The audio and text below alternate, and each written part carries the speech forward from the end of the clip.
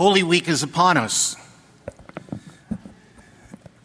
We have been through the season of Lent, which concludes on Holy Thursday, Mass. Of course, the Paschal fast begins after that, so it's kind of not over anyway.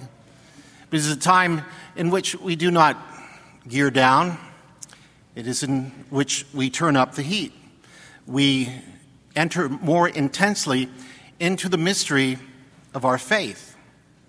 And the opportunity is done through the sacred liturgy, which we begin today, recalling Christ's passion so that we may anticipate the events to come.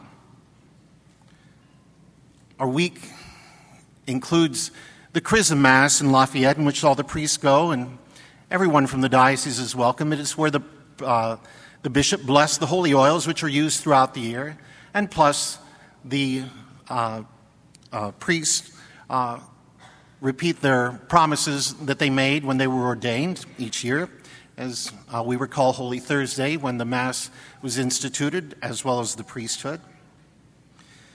But this is only the beginning.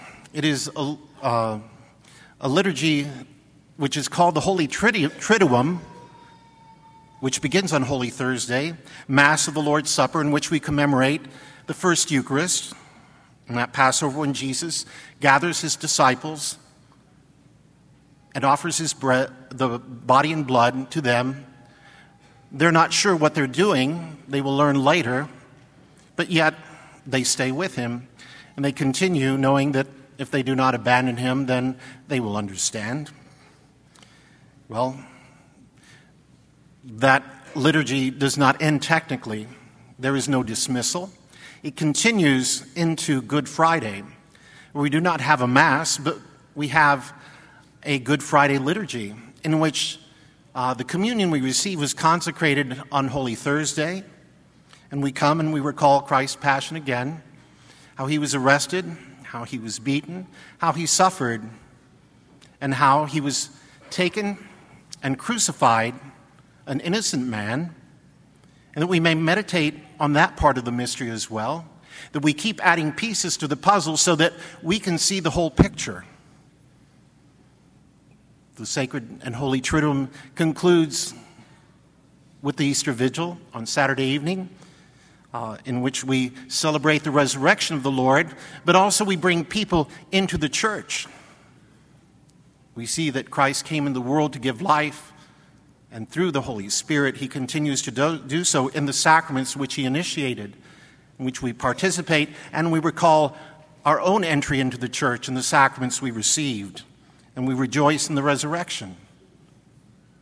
And then with that, we are called to live out the Easter season. It is an opportunity to, as I said, enter into the mystery. It isn't something that we observe. It isn't something that we only read. It is something that becomes part of our lives. And when we do that, then we begin to see the bigger picture. If we just stand back or just let it pass by, we miss out on the opportunity. And the opportunity is always there for us. And it is something that in which we enter, then we will receive the graces to understand more deeply our faith, to appreciate it, and then have the desire to share it with the whole world.